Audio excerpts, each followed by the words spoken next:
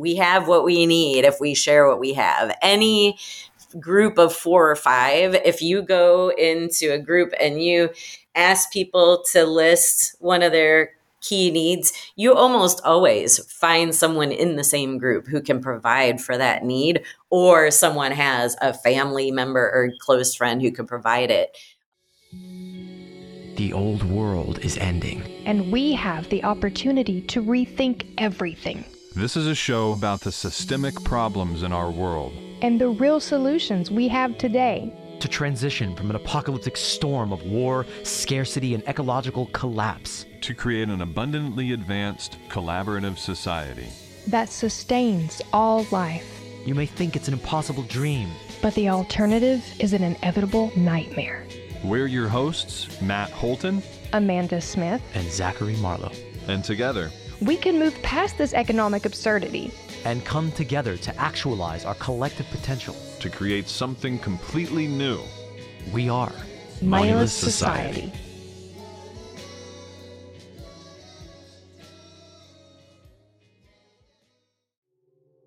Mutual motherfucking aid. Actually, no, I can't say a curse word in the first 30 seconds or I'll be demonetized. We're demonetized anyway. Fuck it. Okay. Am I still going? Are we rolling? Fuck money. Okay. So there we go. Start with that.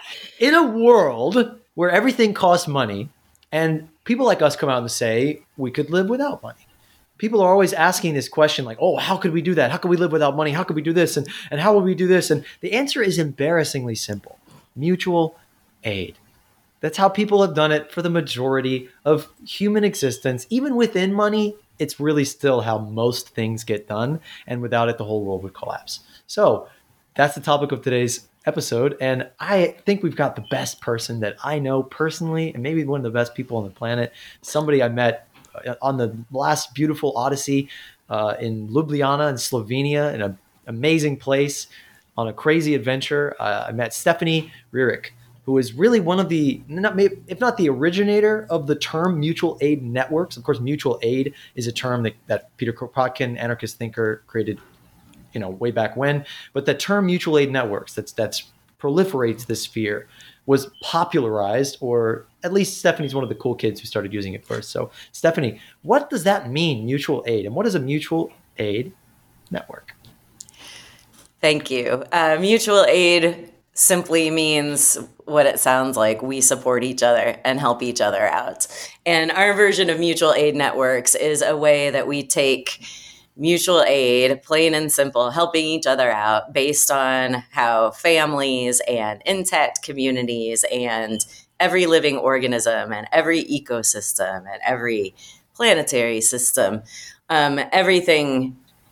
every natural system works via mutual aid and symbiosis of mutually beneficial relationships. And so what we do in our version of mutual aid networks is look at tried and true ways of doing that, of sharing and exchanging time and doing other forms of mutual credit like the ancient Sumerians did. And then also connecting that with more recent innovations in web technology,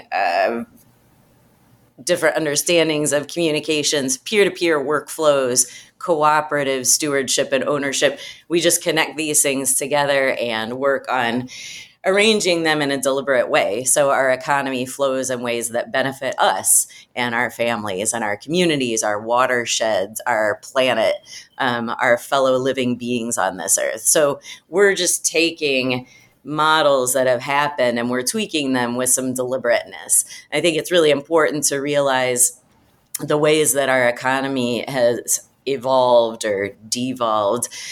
Some ways that the dominant economy have evolved have just been through happenstance. Some have been through malice. And we're all actors in the economy, whether we feel like it or not. A lot of times we feel like the economy is something that's done to us, but we realize we are actors in shaping the economy, and we can act with more deliberateness and really learn and really have a values basis about creating an economy that serves us rather than the other way around. And a key reason that we chose to use the term mutual aid networks, besides the fact that it just describes what we're doing, because we are explicitly creating networks of people and practice, creating networks of real trust in a given community of place or of practice, and then creating networks of trust in between those networks, because we're exchanging with values basis, and we're exchanging in a fair way and built on all of our strengths and matching different strengths with different needs. But a reason we chose Mutual Aid Network is we like the acronym MAN, because of the American phrase working for the man. We want to co-opt the economy. The way the dominant economy tends to co-opt cooperative efforts and sharing efforts, we're flipping that around, and we're going to co-opt the dominant economy, and we're going to create a situation where you're working for the man and doing everything that makes you a happy, healthy human and a happy, healthy community. So we're becoming the man. And that's a reason we wanted to adopt that and just play around with that and take over that. Oh, I gotta say, that really brings the phrase "stick it to the man" into perspective. Like, love that so much. And I also like that you pointed out that you all are, going all the way back in history and borrowing from the ancient Sumerians' way of life and marrying it with modern day technology and practices.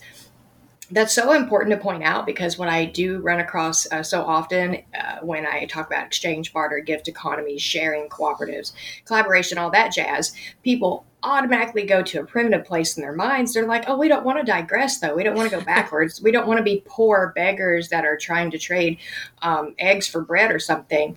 But I think what we fail to realize so often is that that is not primitive, in contrast to the way we live today, where we literally have enough resources to meet everyone's needs abundantly, but we hold it ransom behind a paywall and other barriers of access, and we call it civilized and advanced. Okay, that's primitive. That's primitive thinking, but we won't go down that rabbit hole right now. I don't have an aimed question for you yet, because I feel like a student today, as I often do on these podcasts. I unfortunately have not had time to learn a whole lot about the work that you have done and do, but I am so excited to do that today. So please continue, expound, tell us all the wonderful things that you have helped to create and realize. And from that, I hope to borrow and integrate it into my own work here in Berea, Kentucky, with Appalachian Community Meal, a mutual aid project, which we just celebrated the 1-year anniversary of yesterday. So this is such a cherry on top of the ice cream for me the day after, to get to speak with you, of all people. Oh, beautiful. Happy birthday. Thank you. Or anniversary. I like it. That's great. So actually, when you were talking about primitive living through mutual aid, it's funny that's part of the narrative, and I think that's a big part of sort of the forces at play that benefit from the current setup, where a few people, really relatively few people, have decided that they own everything, and they enforce that through force and also through renting the money to us to be able to access what we need. And one of the reasons I got into focusing on different forms of exchange is I read a book by Bernard Lietaer called The Future of Money. And he talks about during the times that the great cathedrals were built, money was operating under different terms where there was negative interest. So your money would lose its value if you were hanging on to it. So then that created an incentive for people to spend money to build big, long-term, beautiful things with good craftsmanship, to invest in maintenance before it was required, before things were falling apart. So in other words, the opposite of planned obsolescence. Exactly. In some ways, yeah. And utilitarian. Real quick, Marlo, yes. No, I want to pick up on a really quick thing you just said there that is just a Stephanie Sledgehammer's blow. It's so simple that we are renting money from the bankers. We are renting money. We don't have it. It's credit that we are renting, that they create out of nothing, out of debt, out of loans. They don't even need the reserves in them to lend them out. The whole fractional reserve thing is a ghost. They are creating money with the push of a button, and we are renting it from them at interest, at a cost. So it's like, it's just a really expensive, stupid way of doing things. And so the beauty of like the mutual aid networks and all the different forms of optionality, which is a different connotation in capitalism of like, oh, optionality is the ability to have money and then you can turn that into all kinds of things. But if the only way to get what you need is through money, there is no optionality. You have no option. So what your work is doing and what we explored in the film for the film and all these other things that I've been able to sort of dip into, the mutual credit, the time banking, the cooperatives, the platform cooperatives, all these new things are other ways for us to be able to meet our needs without money. How novel, how brilliant. Can you explain some of those different ways?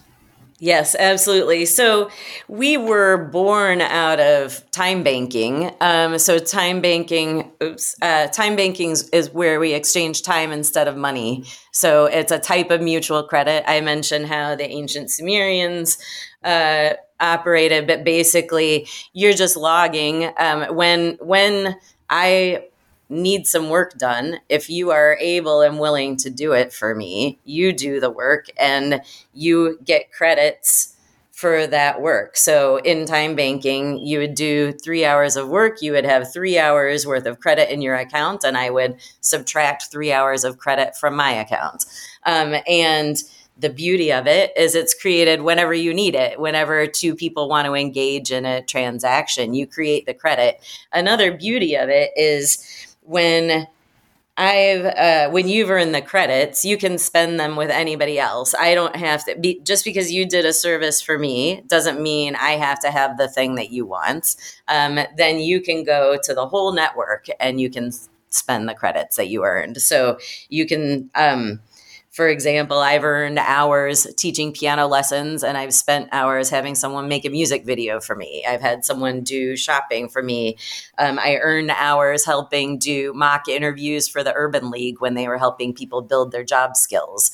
So it's a simple way to just create and mark and exchange. And in a time bank, another aspect of it that's important in any mutual credit system and mutual aid network, a key piece is just being able to find each other and being able to have a place where we can say what our skills and talents are and what our needs are. So just that information system that these are people who are willing and available to participate in this network and here's what they can do. That's a huge key to unlock all this potential and all this natural wealth that we possess. And then in time banking, everyone's time is valued equally. We don't put a price on our time. We consider, especially in our version of mutual aid networks, and our network is called Humans United in Mutual Aid Networks. It's a way we can differentiate our approach and be explicit about creating systemic versions of or systemic forms of mutual aid, because there are a variety of approaches to mutual aid networks. So we are very explicitly about creating a mutual aid-based economy or creating a neighborly global economy. So in our version of mutual aid networks, we really consider time banking to be great for catalyzing and valuing and rewarding the types of work that are infinitely abundant, and I consider those to be care. Number one, caregiving is infinitely abundant, creativity, community work, civic engagement, a lot of things that can be made more abundant through cooperation. So we really treat time banking as very abundant and very values-based. It's based on everyone has something to give. Everyone has offers and needs. Everyone needs reciprocity, that community ties are essential, that everyone deserves respect, and that all work is valuable. And that's a really key piece of it. So if someone joins a time bank or starts time banking, becomes part of a mutual aid network, and they join right when they have broken their hip because they need help, we give them that help. They can spend the hours, as many hours of credit as they need to get the help they need, and they give back when they're able to give back. So it's a values basis where we are all voluntarily engaging in that network. So that's a key piece. And then we also really work on building the commons, really work on building our sharing muscle. And that can be something as simple as someone has a washer and dryer that they make available to the community. Here we grow shared gardens. We share the work, we share the produce, we share the land. And that's just among people who have underused yards and things like that and want to contribute into the gardens. And it can also be complicated things like maker spaces where you have intensive equipment and provide training to people and have rules under which people can access equipment and other kinds of infrastructure in a maker space. So there's the whole sharing piece and really creating our ability to create and steward commons together more. Oh, well, my gears are turning, and I'm trying to further understand what seems like another marrying of two otherwise separate elements of this movement. Because in my mind, admittedly, I had kind of seen transactional and reciprocal engagements as completely opposite, black and white. But it sounds like you and what you're doing there is creating an incentive for people to form reciprocal relationships through the structure of this time banking, although it does have a transactional element to it. And immediately I'm like, oh no, that sounds like transactional relationships. That sounds like obligations. That sounds like someone's going to sign up and end up having to do something they may not have the capacity to or want to or whatnot. But I'm sure there's so much more to it that I don't know and understand yet. But do you mind to speak on just a little bit on that distinction between reciprocal and transactional and elaborate on how you are making this a success story by using the two simultaneously? Yes. And actually, and then we go farther toward the money side and the transactional side too, because we also pool money and share it via something that we call a common fund. We also are using other forms of mutual credit that can be used in businesses. So our aim is recognize where we are and what people need and work to build a bridge from here to where we want to go. So a big reason that we created this form of mutual aid networks is to fill in the pieces. And so I was running a time bank. When I read the book, The Future of Money, I chose to start a time bank as the first step into this more integrated cooperative economy that I knew I wanted to work toward. And the reason I started with time banking is because I saw that as really filling a key piece and filling the biggest gap in economic life that we have, which is the complete devaluation of the core economy of care and creativity and community work. So time banking could lift that up and make it visible and help create a sort of value flow in that area. And one of the things that I was disturbed about is the transactional nature, and that the whole system, if you start a time bank, the whole system depends on this transactional nature. One of the things that happens in time banks always is people, number one, people are reluctant to record their hours a lot of times. And number two, even more than that, people develop relationships and just start to share.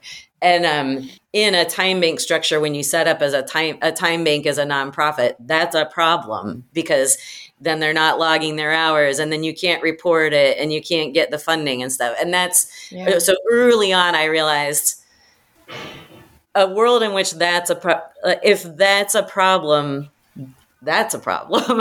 Right. If it's a problem that people develop relationships and start sharing, then we're not organized properly, which we kind of always realized that it wasn't really the right values aligned model to have a nonprofit to support something like time banking. So that's one of the reasons that we wanted to connect it with especially commons building and sharing and with cooperative stewardship. And one of the reasons that we wanted to connect it also with some of the other more competitive forms of exchange, like price-based mutual credit or things involving money, because there are places, especially, well, so what we are doing is teasing out the different economic functions that need to be filled. And in my view, competition isn't something to eliminate entirely, but something to put into different contexts. So, for example, if there's something that difficult to obtain, very finite kind of resource, like maybe jet fuel or something like that, or a corner lot in a neighborhood, it makes sense to have some competition for scarce resources. And that's what we have been aiming to do in our version of mutual aid networks, is really recognize where things are scarce appropriately, where things are scarce and could be made more abundant through more abundant means of exchange, and where things are appropriately abundant and how we exchange in those contexts. And ultimately, as I mentioned, we want to co-opt business as usual and pull it into a more sociable realm and build those forms of real trust that go very quickly toward people not recording time, but what people, or other forms of credits and really outright sharing. But what people need to be able to do is quantify enough and get enough experience to really feel that their needs can be met in this way is really the essential thing. And when we can get there without accounting, I'm really ready for that, because I don't like the accounting part and it quickly falls away. Oh, that makes two of us. I hate the math and the bookkeeping, and I love that you see the value and the trajectory that we're heading in. To get rid of all of that. I just want to clarify, when you say, and when it makes sense to have competition, I'm assuming you mean competition in the sense that the outcome is utilitarian as possible. It's as optimal as possible, not competition in the sense that whoever with the most affluence, whoever with the most money, or whoever knows the right people ends up with the corner lot. Exactly. And yes, a lot of dynamics need to change, but this is, for me, participating in mutual aid is something that helps bring about that change in people and how they relate to themselves and to each other. And because it is very values-based, because it is cooperatively governed and stewarded, there are clear rights and responsibilities. There are clear expectations about how people interact with one another that are based in values. Wonderful. Thank you. So, two things there. One, the sort of metaphor of the bridge is, resounding, and we filmed at the famous three bridges in the cutest little fucking town in the world, Ljubljana, dearest Slovenia, former Yugoslavia. It's a bridge. It's training wheels. It's like most people can't really imagine doing things without accounting or trusting people or going on the limb and saying like, all right, I'm going to mow your lawn. You better get me back, Whereas you pretty quickly figure out, oh, okay, yeah, that's one of the most powerful things I think that Kate said about another time banker or mutual aid networker that we met. She said that their feast, that they had too much produce and they started to have a big meal, and it was like just a thing that it emerged very organically in the way that the Appalachian Community Meal did, where people started to come together and give away their excess, and it brought people together. The cascading, unexpected effect of the companion planting of human beings was the relationship. I love that term. That companion plant. I'm going to steal that. The mayor could be sitting next to the homeless person. Somebody could be sitting next to, somebody with an idea could be sitting next to somebody with the money to execute it. Somebody with a guitar could be sitting next to somebody with a drum kit. People meet each other and the relationship is formed, and it all becomes an excuse for a relationship. So the time banking isn't just about us obsessively and I think neurotically, because we have a neurotic obsession with making sure everything is equal and everybody's square. And this is just not how humans were for the majority of existence. My favorite anecdote in the entirety of David Graeber's whole massive body of anecdotes is from Debt, the First 5,000 Years. And this anthropologist is in the Nordic or the North Pole or something, or he's in somewhere really cold and snowy. And he fails at the hunt. And he comes back to his igloo, and there's like hundreds of pounds of walrus meat. And he's like, whoa, thank you. He sees this guy walking away and he's like, don't thank me. Where I come from, we're human. We help each other. He's like, what I get today, you may get tomorrow. And he's like, he says this hardest line ever. He's like, where I come from, we say, by whips, one makes dogs, and by rewards, one makes slaves. So it's like, and he basically says that many human beings throughout history remarked not the ability to calculate and count and say you owe me and I owe you as what humanizes us, as what makes us human. What makes us human is to not do that, is to say, I got you, you got me. We'll sort it out. It'll sort itself out. And that's the beauty of this sort of relationship-based economy that we are getting back to. As somebody said the other day on a call, it's not that we're trying to go beyond money. We're trying to go back home to what was before money, to just what was obvious, to what obviously works. And with all our technology and fancy gizmos and gadgets and networks, like we could just do it so much better, so much easier. I think that's one of the surprising, well, I guess a unsurprising paradox is I think that people really are starved for this and are really recognizing that they want something different. But now there's some sort of perception out there that we're waiting for some technological breakthrough, that we need some blockchain thing, that we need some new platform. And I've been working in this realm actually since about 1995 when I helped start a different local currency.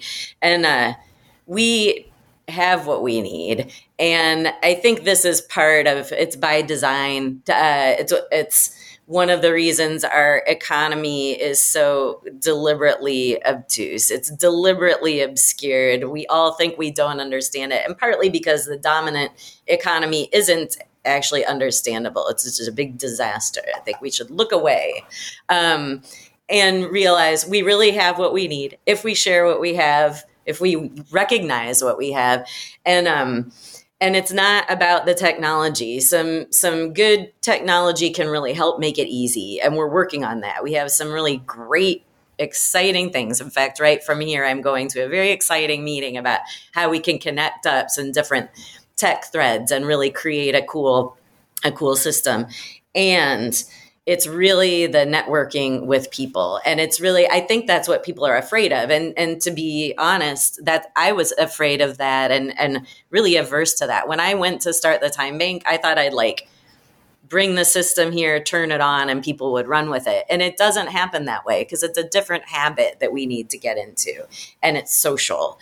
And I think people are afraid to talk to their neighbors and invite people to come together and start talking and doing stuff. But that is what's required. And so that's the Humans United and Mutual Aid Networks Cooperative. We're really about holding each other's hand to do that stuff. So we provide an infrastructure. We are a co-op. We encourage you to join. You can be part of our marketplace and use all these forms of exchange in this global community.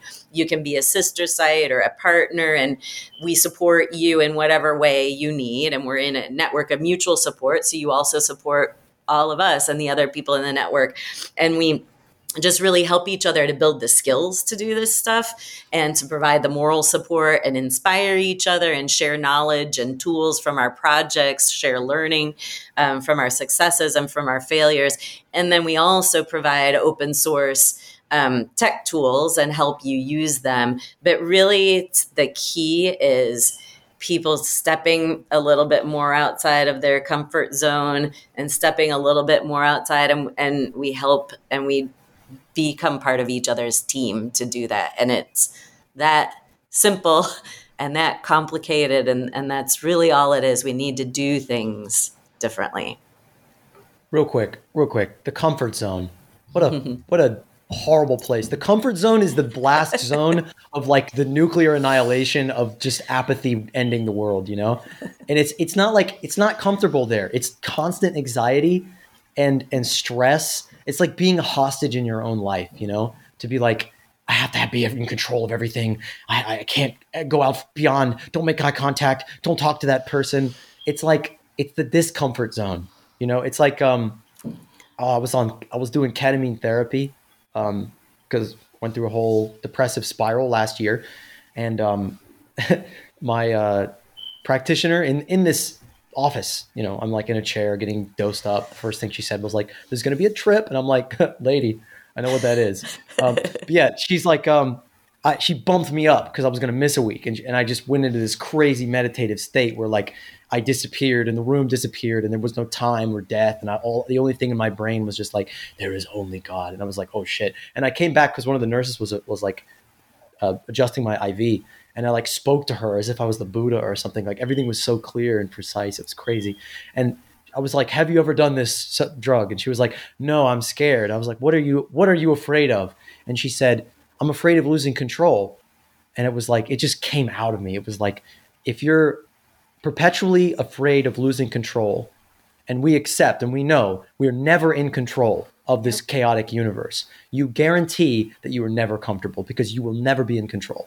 And the next week, true. like the doctor is like, I don't know what you said to her, but she started doing ketamine. All right. That's awesome. That's awesome. And a wonderful realization to have. I had that through painful experiences and deep meditation myself, but without the drugs. But I'm glad you shared that because it's something that we all have to come to terms with. And then the next step, I think, is being okay with our vulnerability, accepting that we are vulnerable and we aren't in control per se of so many things, but we have agency over our own lives more than we know. And so I'm going to try and make a stab at tying that in to a couple of things that you said there, Stephanie. To me, they sound like two sides of the same coin, an issue in which, like you said, people are waiting on the advent of a new technology, yet another thing, something that's going to be like a savior come in and make everything right and set everything straight and just make the world this utopia that we all want it to be. And then you also touched on how it can be hard to get people outside of their comfort zone, get them to go outside of their box, their tangible box, their house, their cubicle or whatever, and actually form connections and meet other people. I won't spend a lot of time talking about Appalachian Community Meal. We're here to talk about you, but in my lived experience with my first stab at organizing people, that was the thing that I recognized the most. Two things, kind of like with Money in Society, we get a lot of inquiries. Well, where is it? I want to move in today. We get a lot of this, like, I want to call it cognitive dissonance, where people just assume that it's an oasis already built and ready to move in, and they like not to criticize these people per se and say like none of them are willing to put in the labor, but there's something broke up there. And I've been guilty of it too, where it's like, I heard about this eco village or something, I just want to move in, and I like skip all the steps to actually creating it. It's like we forget that we have to create the world we want to live in because of the programming and indoctrination that tells us there is a hierarchy that's responsible for that. And that is such a paradox. That is such a toxic paradigm, because the hierarchy doesn't do anything but destroy the world we're living in. But that's another rabbit hole. But now to circle it back around, you have people that are expecting it to just be built and ready to move in. And then you have those same people, and more or less, that are the ones who don't want to venture out and socialize, make connections, and I guess explore failure and ups and downs that are entailed in building this world that we want to live in. People are very commonly like set back by the notion that they'll have to put in labor, and it doesn't come with a guaranteed result. I think that's probably also a reason why we are experiencing such a white knuckle clinging to the world that we live in right now. Transactions have guaranteed results, but we're not seeing the transaction for what it actually is. It falls grossly short of actually meeting our need, the transactional nature of our economy, whereas reciprocal based economy would abundantly meet our needs. Marlo, did you want to jump in? Yeah, I was actually going to say we're at about halfway point today. It's going to be a little bit of a short episode, but this is going to be the first of multiple episodes, I'm sure. I think actually it would be really cool if, Amanda, you did describe in an overview your project, and Stephanie can give her input on how to set up a time bank, or how to set up a mutual credit system, or how to actually do this. I think by now anyone wants this, but now we set it up perfectly for where the rubber hits the road. How do you do it? Right on, right on. And I'm okay with that if you are, Stephanie. We don't want to put you on the spot. But I would be so honored to get your critique and input. So about a year ago, with some funding from a very nice guy named Hank, who represents the Humanist Mutual Aid Network, they typically fund projects all over the world, but then had an interest in the Appalachians. So he reached out to me from Northern California, and he said, what can you do with a little money over there? We would like to help what we can. And I had already noticed that we have a big food scarcity problem around here. It's pretty bad. Like most rural areas, and especially in the Appalachians, we have a couple of churches that try to help, and we have one little food bank. And they do a phenomenal job with the resources that they have, don't get me wrong. And also typical of these small rural, these rural areas in the Appalachian Mountains, you have to go to a place that is religiously affiliated, or you have to be a part of some faction. You have to, be wearing or giving off some kind of signal, like who you voted for, or just what economy you support, and all this jazz. So we wanted to create a no barrier access to one of our most common ground needs, that being food. And then from there, start building a mutual aid network, hyper-local, so that the people in this town and in this county can start getting their needs met. And through that, as I think you touched on a little earlier, experience what it is to realize your own agency and your own power, and what it is to exercise that, and in collaboration with your neighbors, with other people that live around you. And so all of that dials down into encouraging people to practice community and collaboration through the lens of mutual aid. But mutual aid is a term that it tends to be vilified, especially in areas that are very Republican and conservative. It's the Red Scare, it's communism, it's all this jazz, So we took it back to the root of Appalachia and touched on, like Marlo was saying, that this is how people have lived for most of human existence. It just got mutated and relabeled and rebranded and all these things by all these different groups. But at the core, it's simply people showing up with the courage to accept that they are vulnerable in this world, and that we are codependent, we are interdependent, and that we are each other's most valuable resource, and that we can exist abundantly if we choose to share. And sharing is not synonymous with scarcity. That's another thing I run into a lot. But I'll wrap it all up to say, a year later, what we've managed to do so far is serve upwards of 1,000 plates of food by serving free meals from month to month. And on top of that, we've evolved into a pop-up resource hub, because we also, as we began our journey and went along, noticed that there are some groups and organizations spread about the county and much wider. They're all very fractured and some of them obscured. And so few people tended to know about these resources when we encounter people in need. So I started inviting them, because my job in the whole thing is to be like a networker and like the program director or whatever. So I would start inviting these people to our dinners, and then everyone else got involved networking, everyone else in our core volunteer group, inviting organizations and resources in. And now we essentially have this pop-up resource hub every single month at our dinner. So when you come and you access this barrier-free hot meal that was prepared for you by volunteers, by your neighbors in your own community, you also have access to support from the tenant union.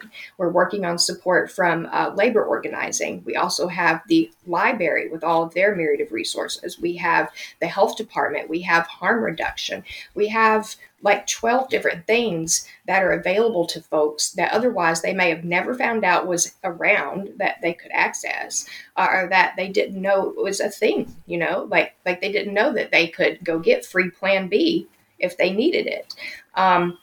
So that's where we're at right now. And then our projection for the coming year, as naive and optimistic as it sounds, is to try and find a brick and mortar place to operate out of, so that we don't have to be at the mercy of landlords and neighboring businesses who don't want us around because we have homeless people coming up to our door to get fed or to get help or whatever,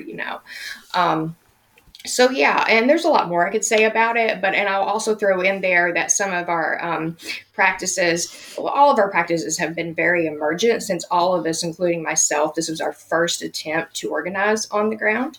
And it's a whole different world from organizing virtually, which is something I've been doing for a few years with people like Marlo here.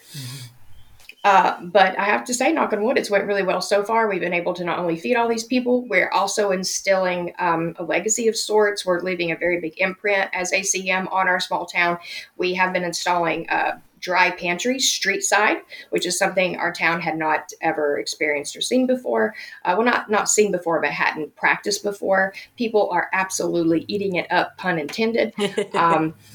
And neighboring counties all the way out to West Virginia are asking for them as well. It's made a wonderfully positive impact.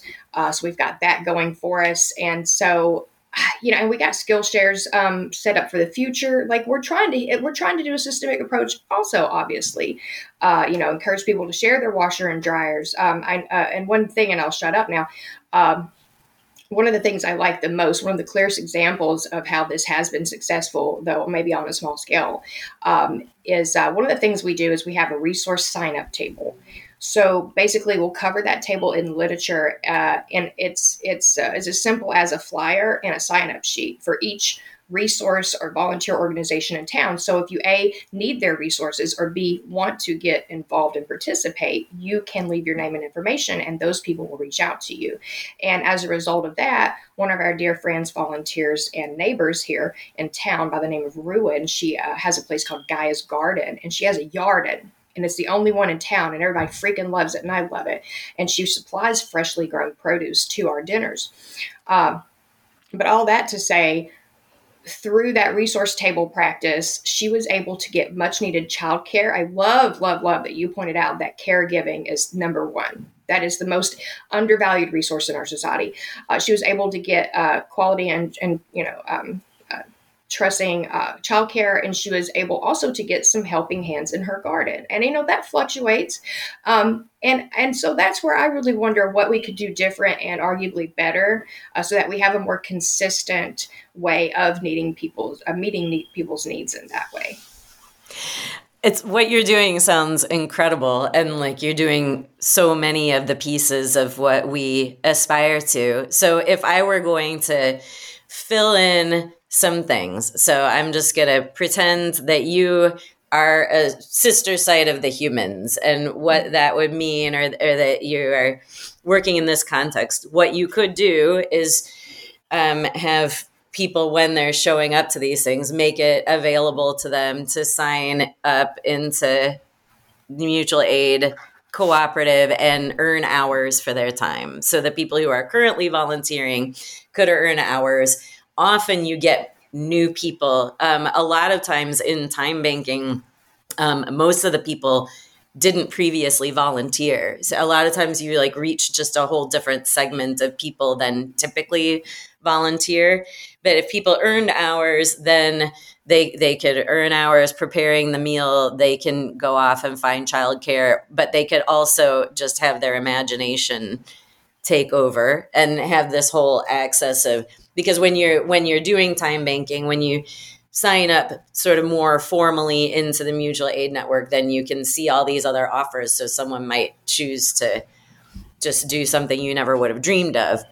But care and transportation and companionship tend to be the most commonly traded things. But people also do graphic design and a whole variety of things. So that time banking piece could help to create, could help to create more of the informal support networks that people have agency to pursue on their own.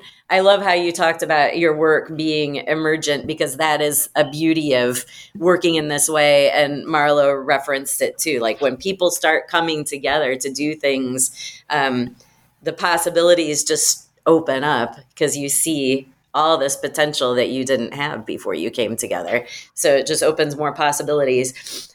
So the time banking piece can have that resource flow going sort of on a more ongoing basis and a more self-directed basis, and can also create some opportunities for different people to see ways that they can connect. So someone who might not normally come and participate in the meal might see a role for themselves. When you were talking before about sort of people's comfort zones and how those have shrunk and all that, you did refer to the fact that all of this kind of practice has been beaten out of us in our culture, in this dominant culture that I grew up in.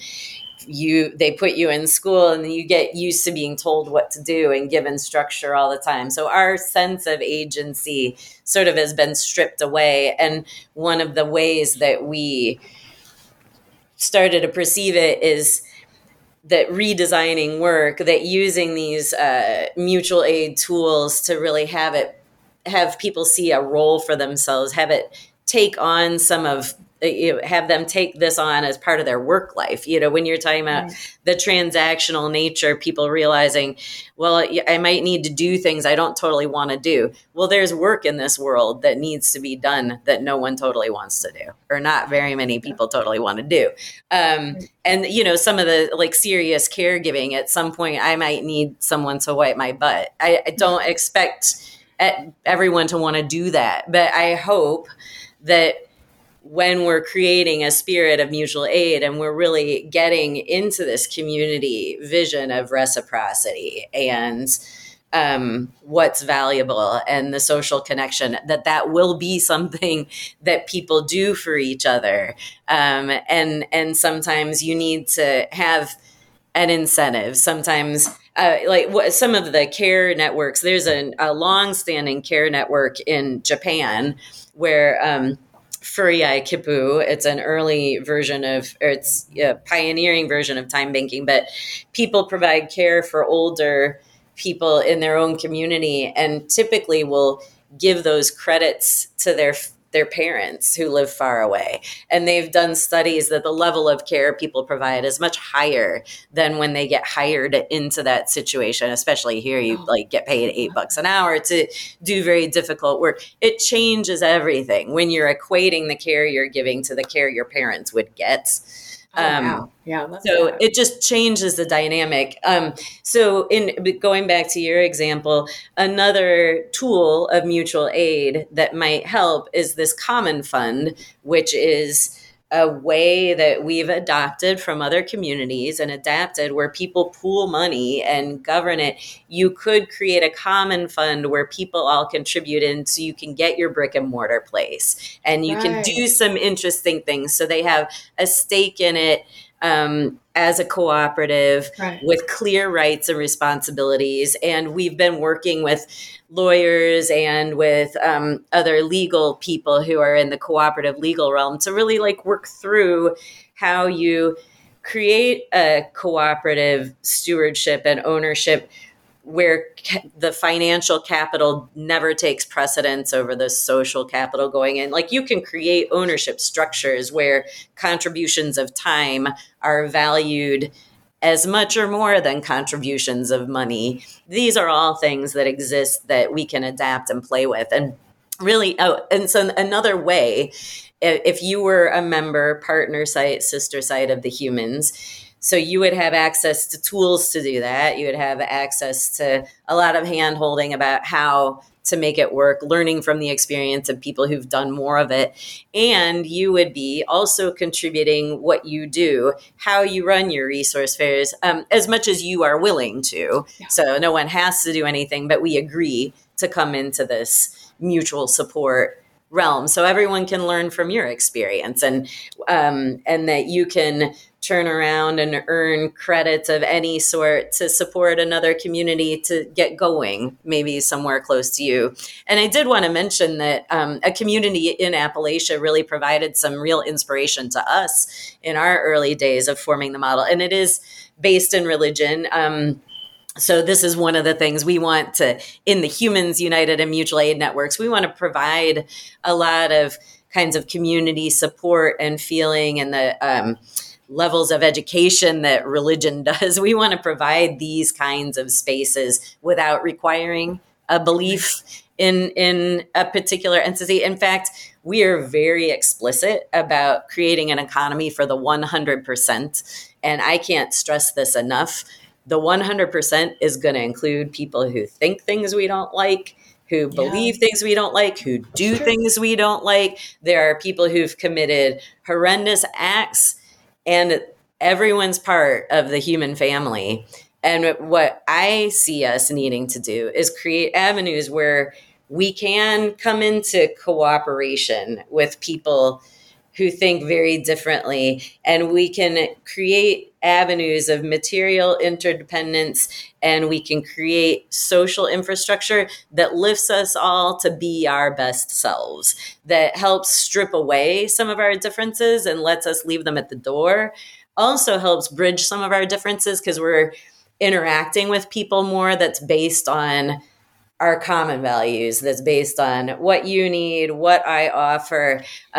In my world with time banking, that was it's one reason that I'm so committed to time banking as a key piece of this. Is my experience with time banking is coming into that network of exchanging as equals changed everything about how I saw myself, my community, other people. And it really can connect people who wouldn't normally connect. And it really has helped people to see their commonness and drop some of what they thought were intractable differences.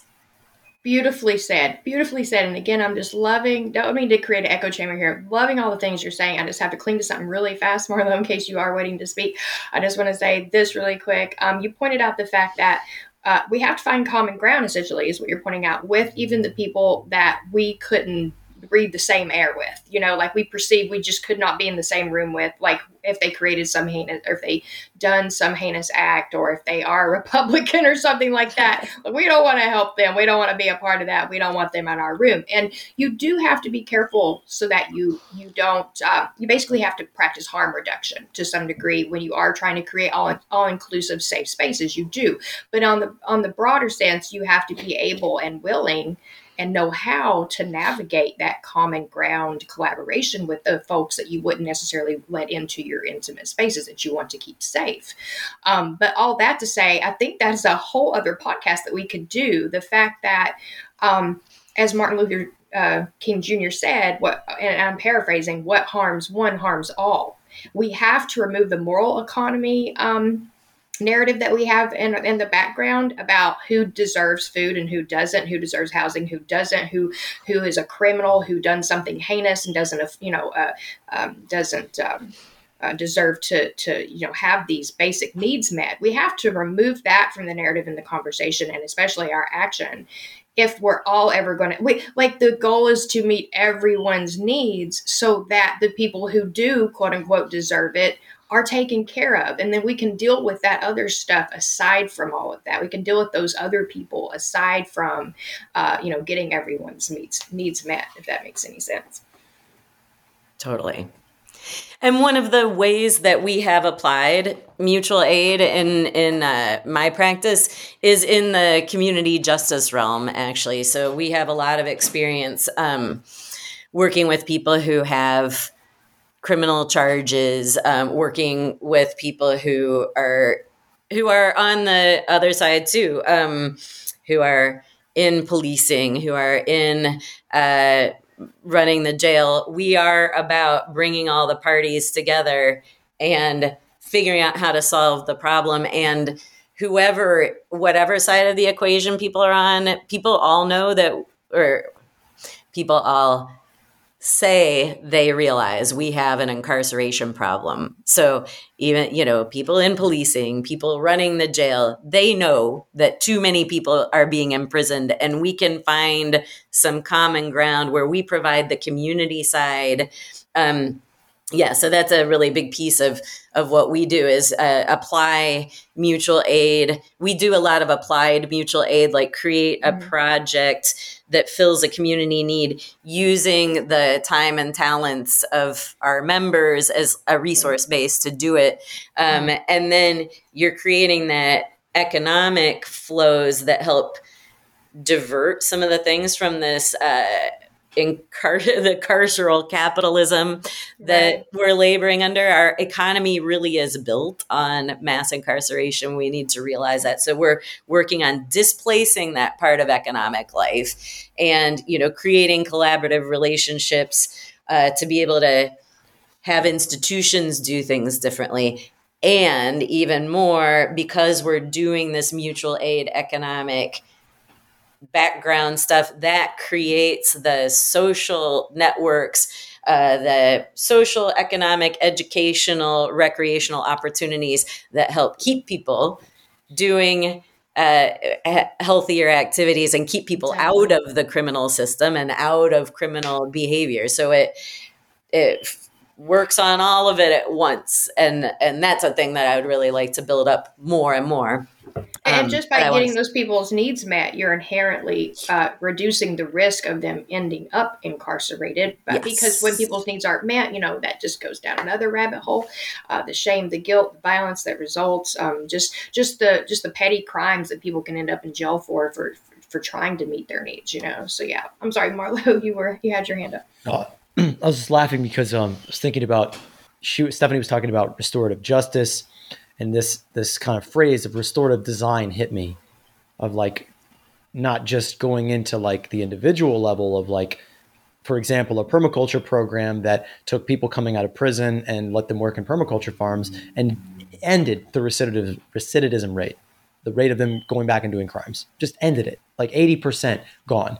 Or like James Gilligan said, giving people an education ended 100% of the prisoners they gave an education to did not go back to crime. So it's like taking that idea of restoring, of justice through restoration, not through punishment, and applying it to design, into going beyond the pop-up resource hub into a vision we've been sort of talking about in our chats and, zooming about, getting zoomies about, dreaming about the better world we know is possible, about creating a resource centers in every community that is a relational hub to channel all of these energies of volunteer work, of working with the city or the state to say, give us all your prisoners, and we'll give them a beautiful environment to stay in, to live in, like give them good work to do. They'll be working, trust us, they'll be working. But the work is like, go play guitar for an hour, go work in the garden, go cook up some potatoes, It's like we can, bring people from all aspects of society, whether they're homeless, whether they're addicts. We can say, what are the needs of the community? What are the things that this community, regardless of their political affiliation, recognizes are a problem? Appalachia is riddled, as I know very well, with people who are addicted to drugs, people who have no jobs, people who are homeless, people who are struggling. But there are also people who are just sitting around with fuck all to do because there's no jobs, because the coal industry vaporized. And those are people that want to work, they want to contribute. And if we could tweak the incentives and create structures and training wheels and bridges for them to jump in to say, hey, you could earn credit, or you could turn into somebody working on your car if you go out there and put in some fence posts.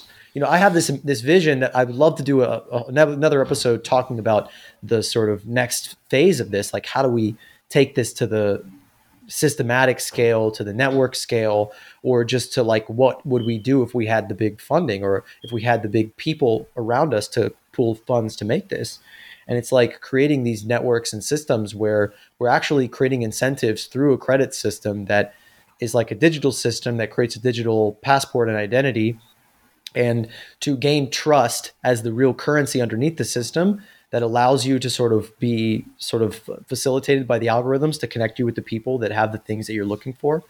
Like you have an option, like everything you do in the system increases trust. Just being around other people that are in the system increases your trust. Accepting help increases trust. But the thing that increases it the most is going out and doing something without a reciprocal reward. So you go within the credit system, you go fix somebody's car because that's what you do. And you say, actually, my needs are met right now because I'm working through the system, because we're using mutual aid in all these different areas. I've got credit here. I've got time hours here. I've got sharing economy here. We've got a commons-based community garden here. My needs are good. I don't actually need this credit right now. You could say in the application, pay it forward. And it could algorithmically go and give that credit to somebody who needs it in this sort of karma system.